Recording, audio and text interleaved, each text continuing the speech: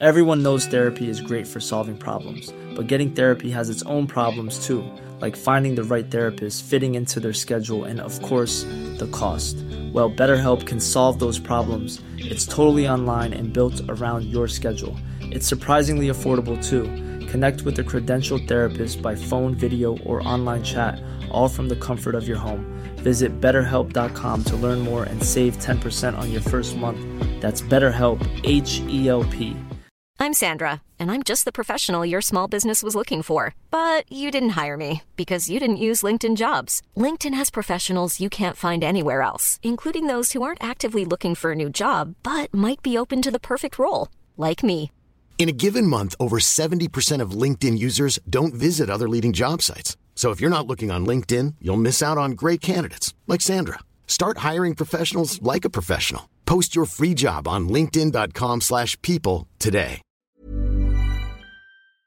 A third of almost the 300,000 U.S. women and girls who were reported missing in 2020 were Black.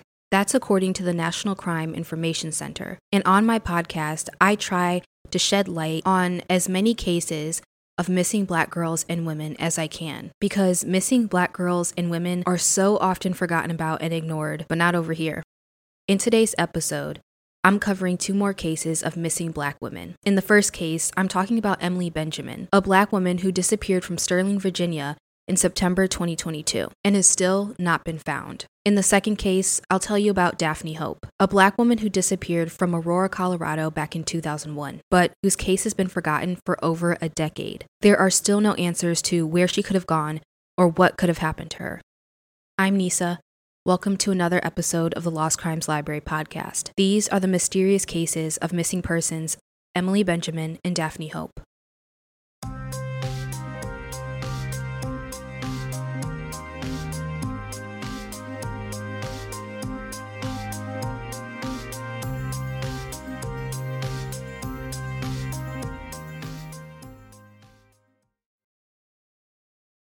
So let's start with Emily's case. Emily Victoria Benjamin was just 34 years old when she vanished. She was last seen on September 1st, 2022, leaving her mother's house in the town of Culpeper, Virginia. Around 2 a.m. Friday, September 2nd, 2022, the Culpeper Police Department conducted a welfare check on Emily in Falls Church, Virginia. Now, it's unclear who asked for this welfare check or why they believed the welfare check was necessary, but police were able to get in contact with Emily and speak with her. During the conversation, Emily reportedly told police that she was fine, she was safe, and that she was out of town on a road trip. She also told them that she would be returning home in about 2 weeks.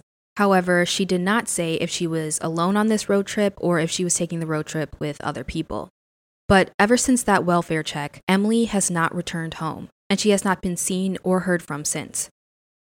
20 days after the welfare check, on September 20th, Emily's vehicle was located in front of an AutoZone store in Sterling, which is a city located just outside of Washington, D.C. It's about 10 miles from Falls Church, Virginia, which is where Emily's welfare check was conducted, to Washington, D.C. It is unclear if Emily's car, a white 2021 Toyota Corolla, was abandoned or if Emily was having issues with her car and left it there because it wasn't operating. It's also unclear if investigators determined Emily took that road trip using her car or maybe rented a car. But her family has said they don't know how Emily would travel without her car. So if Emily did decide to travel and, let's say, start a new life, it seems her family believes that she wouldn't do so without her car. Despite this, investigators don't believe that there is foul play involved in her disappearance at this point. Emily's family has taken to social media to spread awareness about her case. They have posted multiple flyers on social media requesting any information about her disappearance with the hashtag Help Bring Emily Benjamin Home. As of now, any information regarding the status of Emily's disappearance is not known, and no theories have been suggested regarding how or why Emily may have disappeared. If there was no foul play suspected, I'm curious as to the reason why police think that. I'm also curious if they searched Emily's car and found anything important or anything that hints at where she disappeared to. There's not much information out there, like if they checked cell phone data or talked with any of her friends or acquaintances, and if any of these avenues led them to the whereabouts of Emily. So unfortunately, that's all the information I can give you. When she disappeared, Emily was 5 feet and 4 inches tall and weighed 220 pounds. She has brown hair, brown eyes, and occasionally wears black frame eyeglasses. Emily also has a birthmark on her left leg. Anyone with information about this case is urged to contact the Culpeper Police Department at 540-727-7900 or their local authorities. The agency case number is 2209-0163. Please share Emily's case. Her family is seeking answers and the public's help in finding Emily and bringing her home. The second case I have for you today is about Daphne Hope. Daphne Renette, or possibly it may be pronounced Renee, Hope was last seen in Aurora, Colorado on August 2nd, 2001. But she was reported missing in Denver, Colorado on August 16th, 2001. The distance from Aurora to Denver is about 10 miles. It's not entirely clear why it took so long for her to be reported missing to the police, though.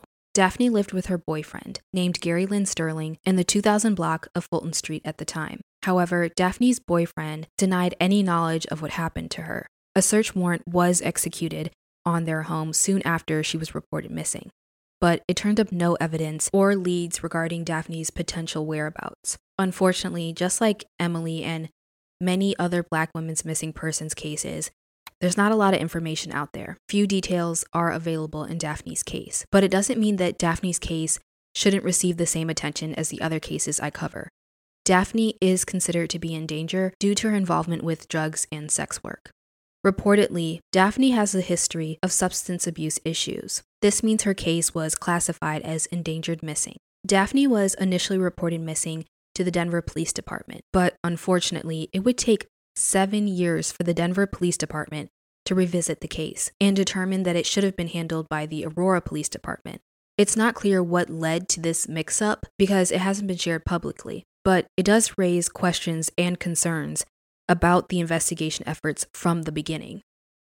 Sadly, Black women who come from dangerous lifestyles, like women who participate in sex work or drug use, often find their cases dismissed by investigators. I am not alleging that this is the case here, but there hasn't been an update on Daphne's case in decades, and I find that problematic and disconcerting. I worry her case is on its way to being forgotten and dismissed just because she may have been a sex worker and struggled with substance abuse issues.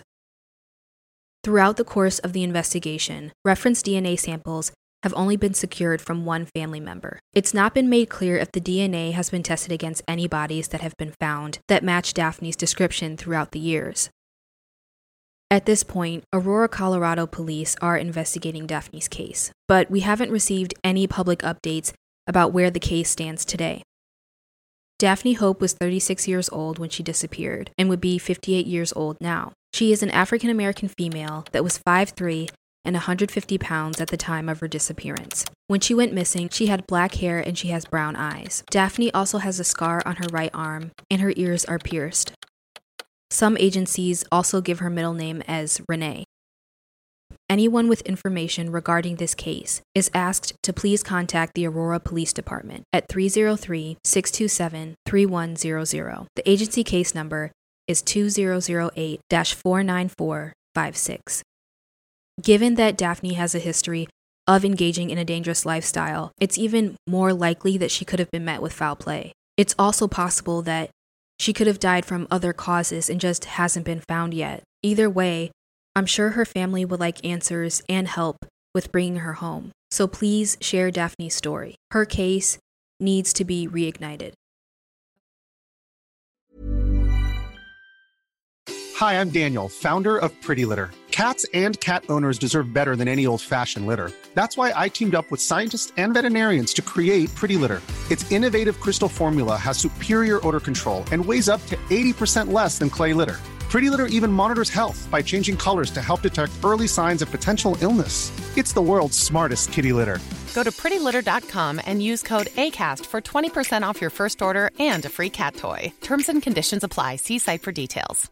Hey, folks, I'm Mark Maron from the WTF Podcast, and this episode is brought to you by Kleenex Ultra Soft Tissues, your ally to help tackle your allergy symptoms this season. I love the change of seasons, but nobody loves pollen and all those other things floating in the air that make you sneeze during this nice weather. Kleenex Ultra Soft Tissues are hypoallergenic and allergist approved. So fight back against watery eyes and runny noses without worrying about irritating your skin. For this allergy season, grab Kleenex and face allergies head on.